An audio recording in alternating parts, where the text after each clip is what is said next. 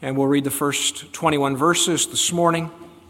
It's a long chapter. It goes on as Christ goes on to explain this miracle of feeding the 5,000 in terms of himself as the bread of life, and what we'll read in the weeks to come, the Lord willing. But we'll give our attention to these two miracles of Jesus, the feeding of the 5,000 and the walking on the water, that we find in the first 21 verses, the Gospel of John, chapter 6. Let us hear God's word at verse 1. After these things, Jesus went over the Sea of Galilee, which is the Sea of Tiberias. Then a great multitude followed him because they saw his signs which he performed on those who were diseased. And Jesus went up on the mountain, and there he sat with his disciples. Now the Passover, a feast of the Jews, was near. Then Jesus lifted up his eyes, and seeing a great multitude coming toward him, he said to Philip, "Where shall we buy bread that these may eat?" But this he said to test him, for he himself knew what he would do. Philip answered him, 200 denarii worth of bread is not sufficient for them, that every one of them may have a little. One of his disciples, Andrew, Simon Peter's brother, said to him, "There is a lad here who has 5 barley loaves and 2 small fish, but what are they among so many?" Then Jesus said, "Make the people sit down." Now there was much grass in the place, so the men sat down, in number about 5,000. And Jesus took the loaves, and when he had given thanks, he distributed them to the disciples, and the disciples to those sitting down, and likewise of the fish, as much as they wanted. So when they were filled, he said to his disciples, "Gather up the fragments that remain, so that nothing is lost." Therefore they gathered them up and filled 12 baskets with the fragments of the 5 barley loaves which were left over by those who had eaten. Then those men, when they had seen the sign that Jesus did, said, "This is truly the prophet who has come into the world." And therefore, when Jesus perceived that they were about to come and take him by force to make him king, he departed again to the mountain by himself alone. Now when evening came, his disciples went down to the sea, got into the boat, and went over the sea toward Capernaum. And it was already dark, and Jesus had not come to them. Then the sea arose, because a great wind was blowing. So when they had rowed about 3 or 4 miles, they saw Jesus walking on the sea and drawing near the boat, and they were afraid. But he said to them, "It is I, do not be afraid." Then they willingly received him into the boat, and immediately the boat was at the land where they were going. Let's bow to ask for God's blessing on this word, shall we?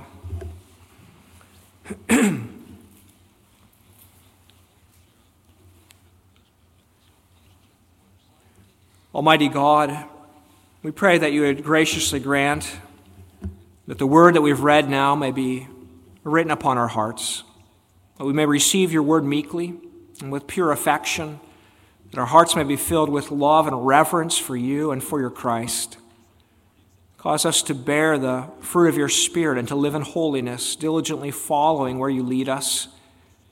And may it please you to lead your people, even those, Lord, who are weary or confused today, or any who are lost and wandering, to lead us into the way of the truth. And we pray this for the honor and the praise of your name through Jesus Christ and the power of the Holy Spirit. Amen.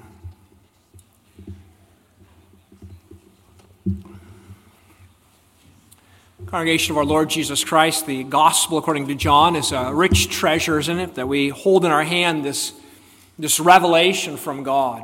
And it is a wonderful thing, isn't it, that God has given to us 4 gospel accounts, 4 different portraits, as it were, of our Lord Jesus Christ, the Son of God sent to save us. The first 3 Gospels, Matthew, Mark, Luke, we sometimes call the synoptic Gospels. They were labeled that way a couple hundred years ago by a Bible scholar, and the word synoptic comes from a couple Greek words that mean to see together. And those first three Gospels, Matthew, Mark, and Luke, can be seen together. They can be examined side by side because they have a similar structure. They cover most of the same events, sometimes often in the same language, and so they're quite similar, the Synoptic Gospels. But John is different. Covers a different period of time, focuses not on the Galilean ministry so much, but on Christ's labor in Judea and his revelation in Jerusalem.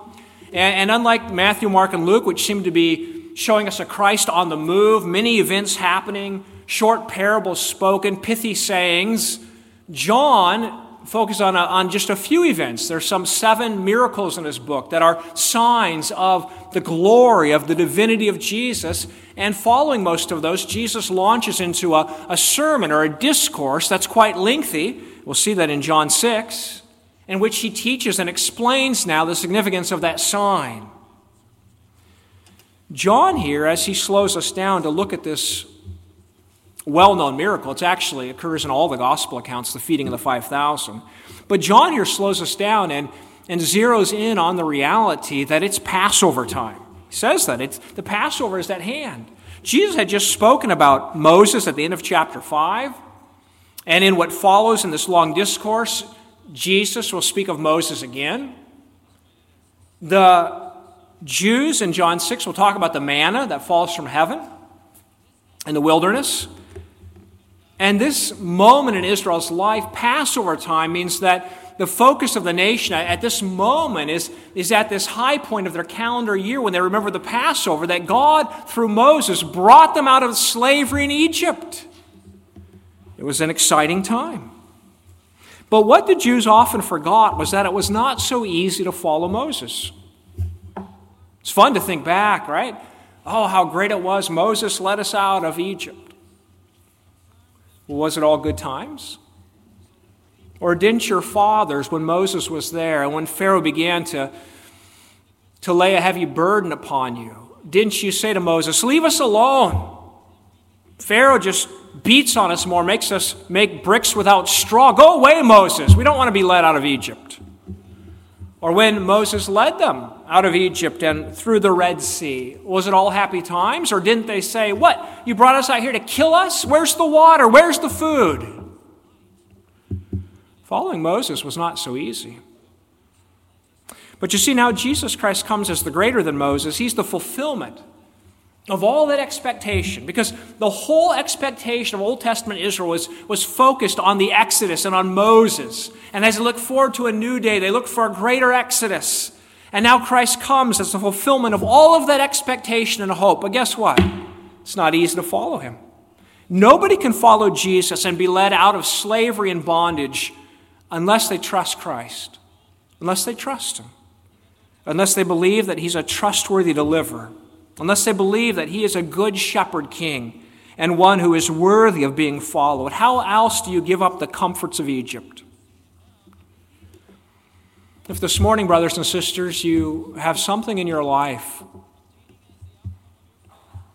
that you struggle to give up for the sake of following Jesus, then maybe bring that to your mind this morning before these words of John chapter 6. And say, Lord, help me to see who Christ is so I can let go of Egypt, that I may follow after Christ.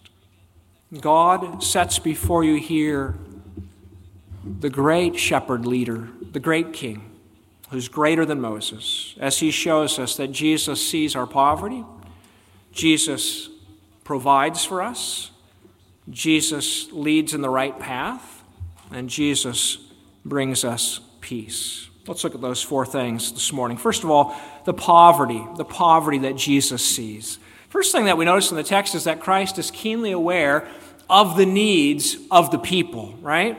Jesus has crossed over from the more populated, better known side of the Sea of Galilee, the western shore, over to the eastern side. He's gone over there. Mark's gospel account actually tells us Jesus took his disciples there because the ministry had become so busy that the disciples didn't even have time to eat. So he said, come aside for a while and rest. So he brings them there. He brings them there to rest. Jesus is on the other side with the disciples. These are the men he's equipping to proclaim his name to the world. It's the Passover time, verse 4. Maybe Jesus wants to teach them about the true meaning of the Passover. But we read in verse 5 that then Jesus lifted up his eyes, and seeing a great multitude coming toward him, he said to Philip, "Where shall we buy bread that these may eat?" So, the restful time is interrupted by this great crowd, and yet we read that Christ lifts up his eyes and he sees. And when John writes those words, surely he wants us to remember what he wrote back in chapter 4. Remember the Samaritan woman at the well? Jesus reveals himself to her, and then she goes back to the Samaritan town. The disciples have arrived. They're asking Jesus about this conversation with the woman. And then Jesus says, "Lift up your eyes and look." You say 4 months until the harvest? No, lift up your eyes and see the fields are white for harvest. And presumably what has happened is that the woman has gone into the town. She's told everybody about Jesus. And here they are flooding out of the town towards Jesus, a great crowd of people. And Christ says to the disciples, "Look, the harvest for eternal life." Christ knows the priority of the moment. He knows why he has come. And he is not immune to the aching hearts and the broken lives that come out of Samaria, crossing cultural boundaries to go to this Jewish man. Is he perhaps the one who will save us? And now a couple chapters later, it's Jewish people, and Christ's time with his disciples is interrupted by this crowd of Jews coming towards him.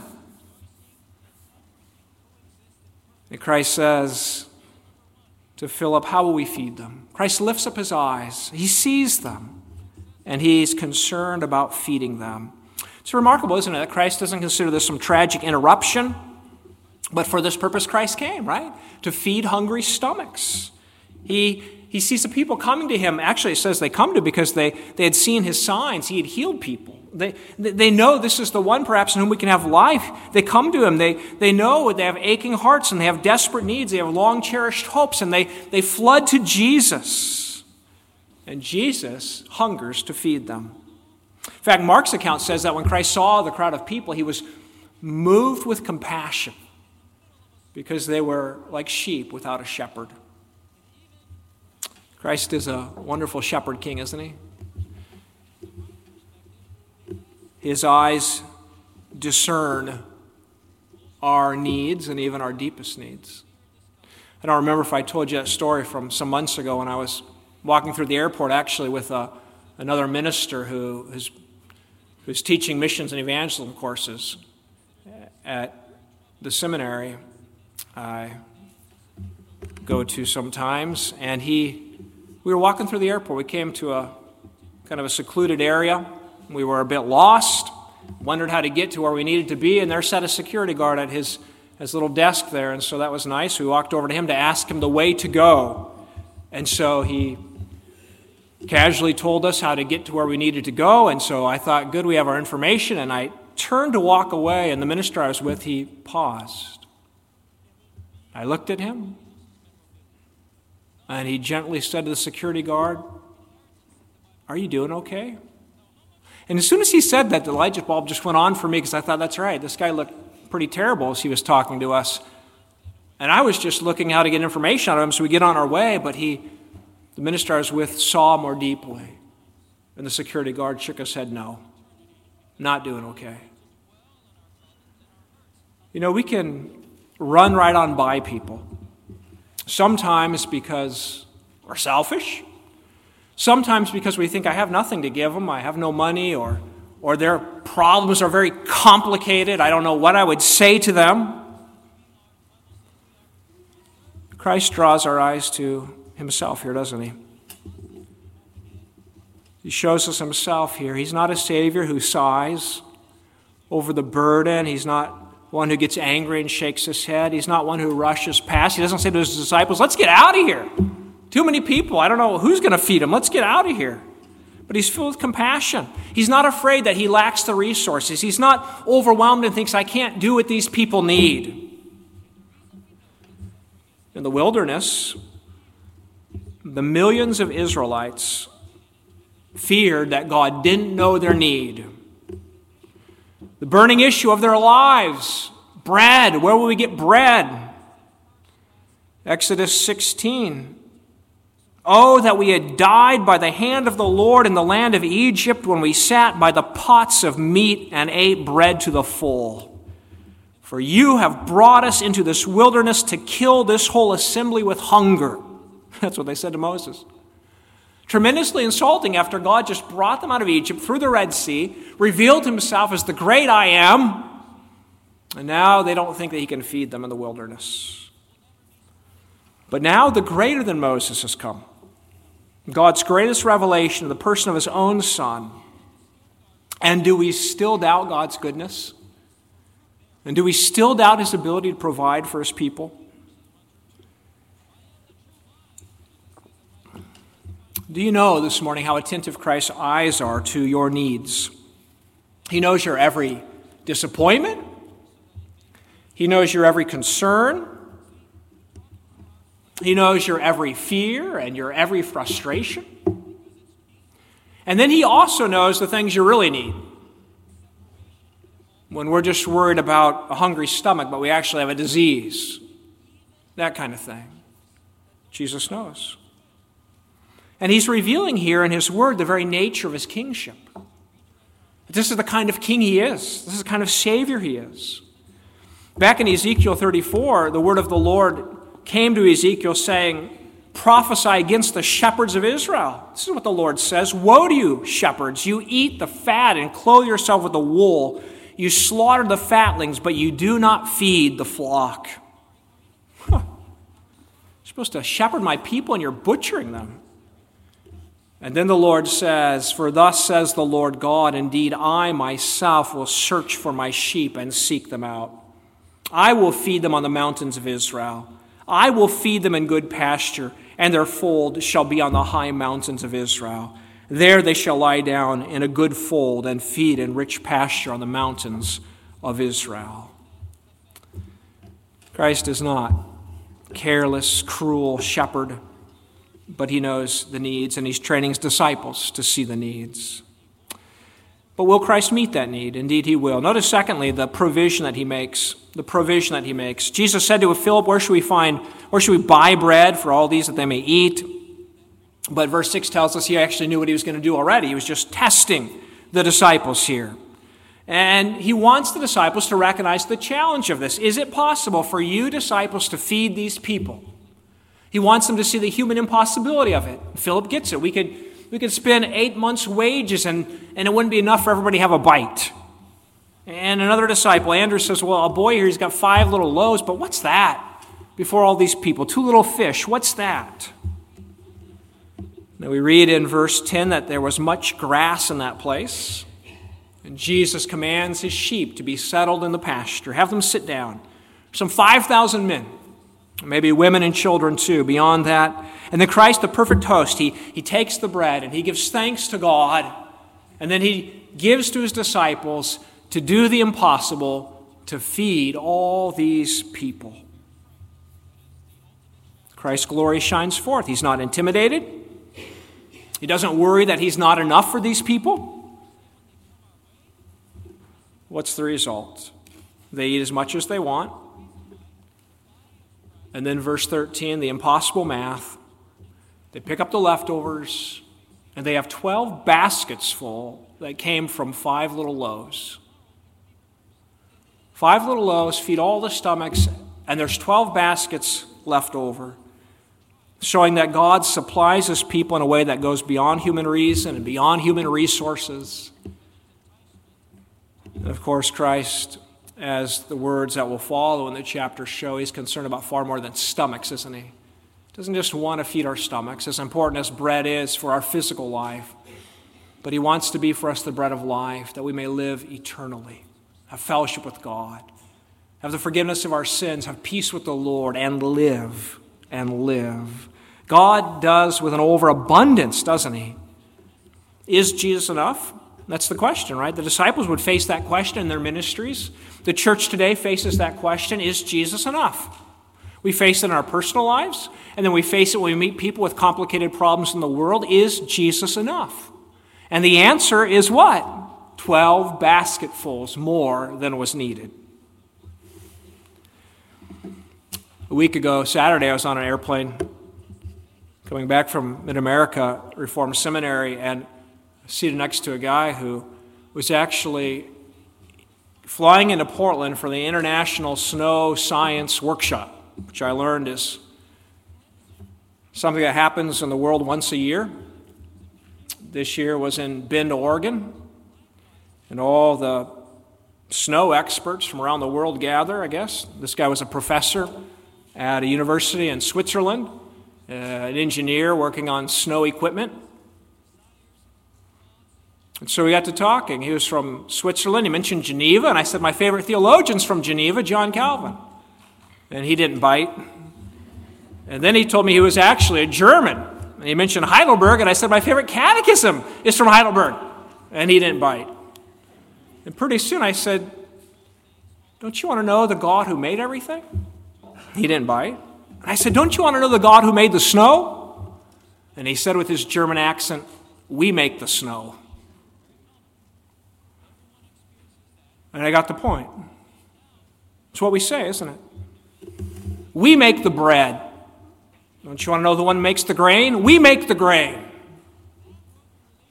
This is how we live apart from Jesus Christ, isn't it? Self-sufficiency.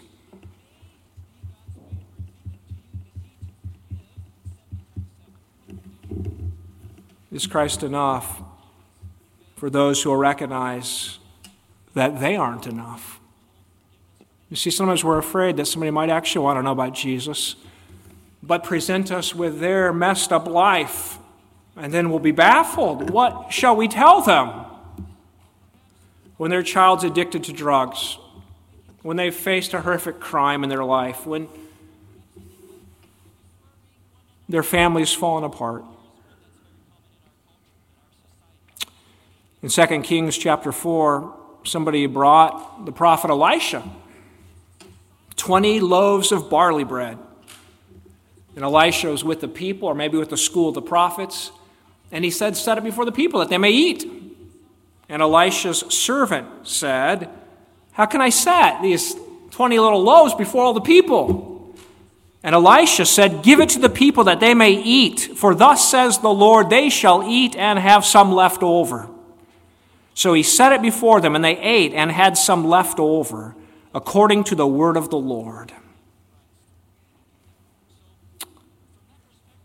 This is Jesus. He's never not enough. He's never not enough. He makes provision for you and for me and for all who will come to him. You believe Christ is enough this morning? You see, you can't let go of Egypt. You can't give up your pleasures of sin unless you believe Christ is more than enough. You can't give up trusting in your idols unless you believe Christ is more than enough. And Christ is saying, I am your complete salvation. But thirdly, then this morning we see the path that he takes. The path that he takes. Verse 14, the people understood a miracle happened. Verse 14, then those men, when they had seen the sign that Jesus did, said, this is truly the prophet who has come into the world. Moses had promised that God would raise up a prophet from among you. Deuteronomy 18, and they said, this is the prophet now, he's come. They understand the eschatological moment. We're at the end, here he is, the prophet. But verse 15, when Jesus perceived that they were about to come and take him by force to make him king, he departed again to the mountain by himself alone. Now that was a tremendous act of love and self-sacrifice, right? Jesus leaves them, denies them wanting to crown him, not because it wouldn't have been easier to do that, but because it wouldn't have been good for him to do that. What are they looking for when they want to crown him? What kind of a leader are they seeking? This guy gives bread. He's going to fix the economy around here. They were also thinking of Exodus in terms of political liberation, weren't they? So tired of living under the thumb of the Romans. We're all watching the news about Israel and the Palestinians. Palestinians are so tired not having their own land, right? Not having their own government. At least that's what's being said. But you see, the Jews lived under the Romans. They didn't enjoy that. They kept looking for the Messiah to come and set them free. And they were looking for a political leader, a military might. They wanted an exodus out of the domination of Rome. If Jesus had been crowned king right here, the people would have never been free. They might have had a better economy, right?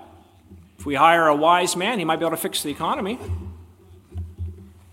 Might even create a political truce or raise up an army and cast off oppressors. But they would never really be free, would they? Still be hungry, still be starving to death. Because if you have lots of bread, but you don't have the right to eat, if you have lots of bread and God doesn't give you his blessing, we know that man does not live by bread alone. You can have all the bread in the world and still perish, right? It's a deeper problem. It's our sin, right? It's a deeper oppressor than a political enemy. There's Satan and his dark domain that rules over our hearts until Christ sets us free. What does Christ do? They want to crown him king, and he walks away. He walks away. He refuses to become what they want in order to be what they need. And he still does that to us, doesn't he?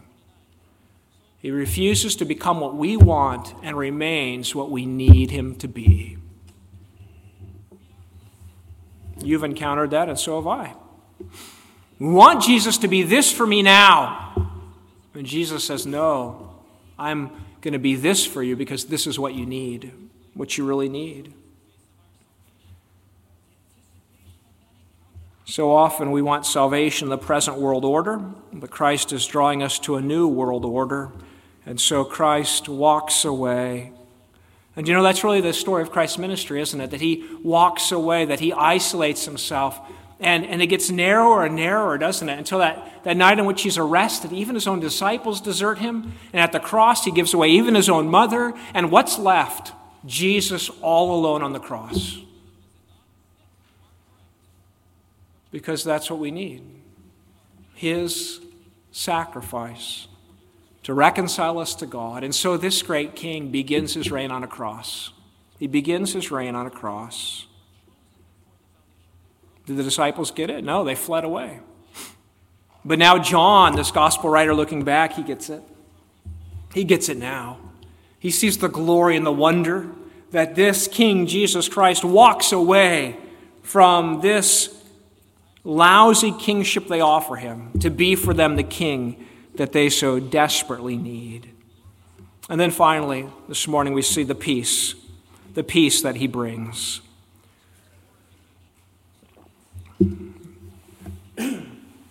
Jesus goes away, his disciples go out on the boat and they head back across the Sea of Galilee. And John gives us 4 important comments about the environment. Number 1, it's dark. The sun had gone down.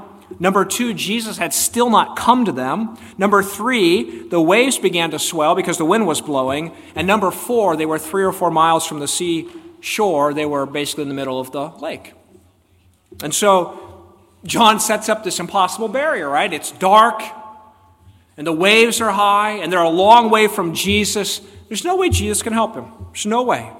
It's utterly inconceivable now. They've gotten a boat, they've left, Jesus stayed there. We are all alone. And maybe this is just exactly what Christ wanted them to understand. Maybe in distributing all this bread and Christ feeding 5,000 people and employing his disciples, right? I mean, that's the nature of the miracle. He employed his disciples. They said, we can't feed these people. And by the time the miracle's over, they have fed all the people. And Christ was preparing them for ministry, saying, you say you can't do it, but through me you do it. It's a lesson for elders and deacons, isn't it? You say we can't do it, you can't do it, but through me you do it. And so the disciples have fed all these people, and maybe they got big heads and thought, this is glorious, we're part of this kingdom. But now they're alone and the glory is gone. No Jesus, no bright lights, no applauding crowds. terrifying waves. And what happens? Jesus walking on the sea, effortlessly striding across the waves. Boys and girls, remember in the Old Testament, God used Moses to part the Red Sea and lead his people through. And then God used Joshua to cut off the Jordan River and to lead the people into the land of Canaan. But here the greater than Moses just walks right over the waves. Disciples are terrified. Who is this? What is this? It is I. Do not be afraid. I am. God had said to Isaac that night he was all alone. He said, I am the God of your father Abraham. Do not fear, for I am with you. God had said to Jacob, wherever you go, when he had to leave the land of Israel, I'll be with you. God often appears in the Old Testament, doesn't he? Revealing himself, the great I am, and saying, do not be afraid. And now Jesus stands there upon the waves to tell them, fear not. Fear not. And what could they do? But they invite him into the boat. Yes, get into the boat. And he gets into the boat, and they arrive safely at the seashore. One writer puts it like this: in that situation, Jesus reveals himself to them in the absoluteness of his messianic power and authority. It is in this way that he wants to be known as the one sent by the Father over against all that human beings want to make of him and use him for, and it is faith in that identity which he wants to lead the disciples, even when they might have to follow him, not in the light of his glory, but along other roads and under the threat of other powers.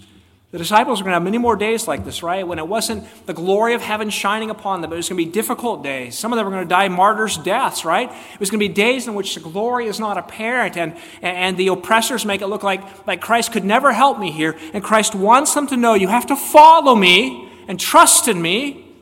When the darkness is deep and the waves are high, I am there. And when he sends them out at last, right in Matthew 28, to make disciples of the nations, he says, I am with you. Surely I am with you always to the end of the age.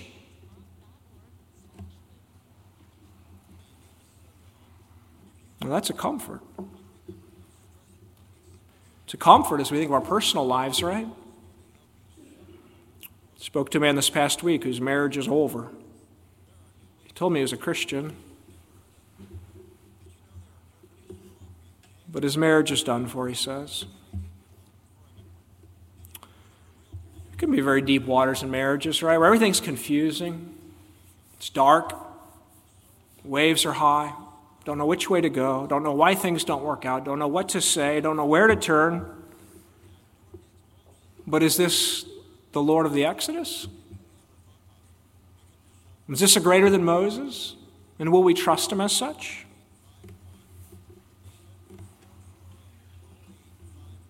Be difficulties in parenting, right? Maybe it doesn't feel very glorious to be a parent. Mothers wearied by the physical strain in their early years, or the emotional strains in the later years. Hearts broken by wayward children. What do we want Jesus to be for us? And what can Jesus be for us? Or is it too dark? And have we rowed away too far from the shore? Jesus striding across the waves. It's me. It's I. I am. Do not be afraid. Good news for children and young people who feel at times that no one understands them, nobody gets it. The sympathetic king knows all the needs of his people, and he's able to be present. And why is that? It's because Christ is headed here in John straight for the cross, the darkest place on planet Earth. Darkness at noon. Heaven goes silent. All your billows have gone over me. And yet, having paid our sin, he rises from the dead. And he strides forth from the grave as the mighty conqueror who has begun a new exodus, taking us out of the grave of our sin to lead us to God forever. Do you know who your Lord Jesus is this morning? See a small Jesus? See the one you keep saying, there's no way we can feed these people. There's no way the church can answer the need of the world. There's no way I can be a husband or a wife in this situation. There's no way I can be a parent to these children. There's no way I can be a son or daughter to this father or mother. There's no way I can care for my brother or sister in the church. Are we a disciple who has seen the glory of the Lord? That what is impossible with man is possible with God.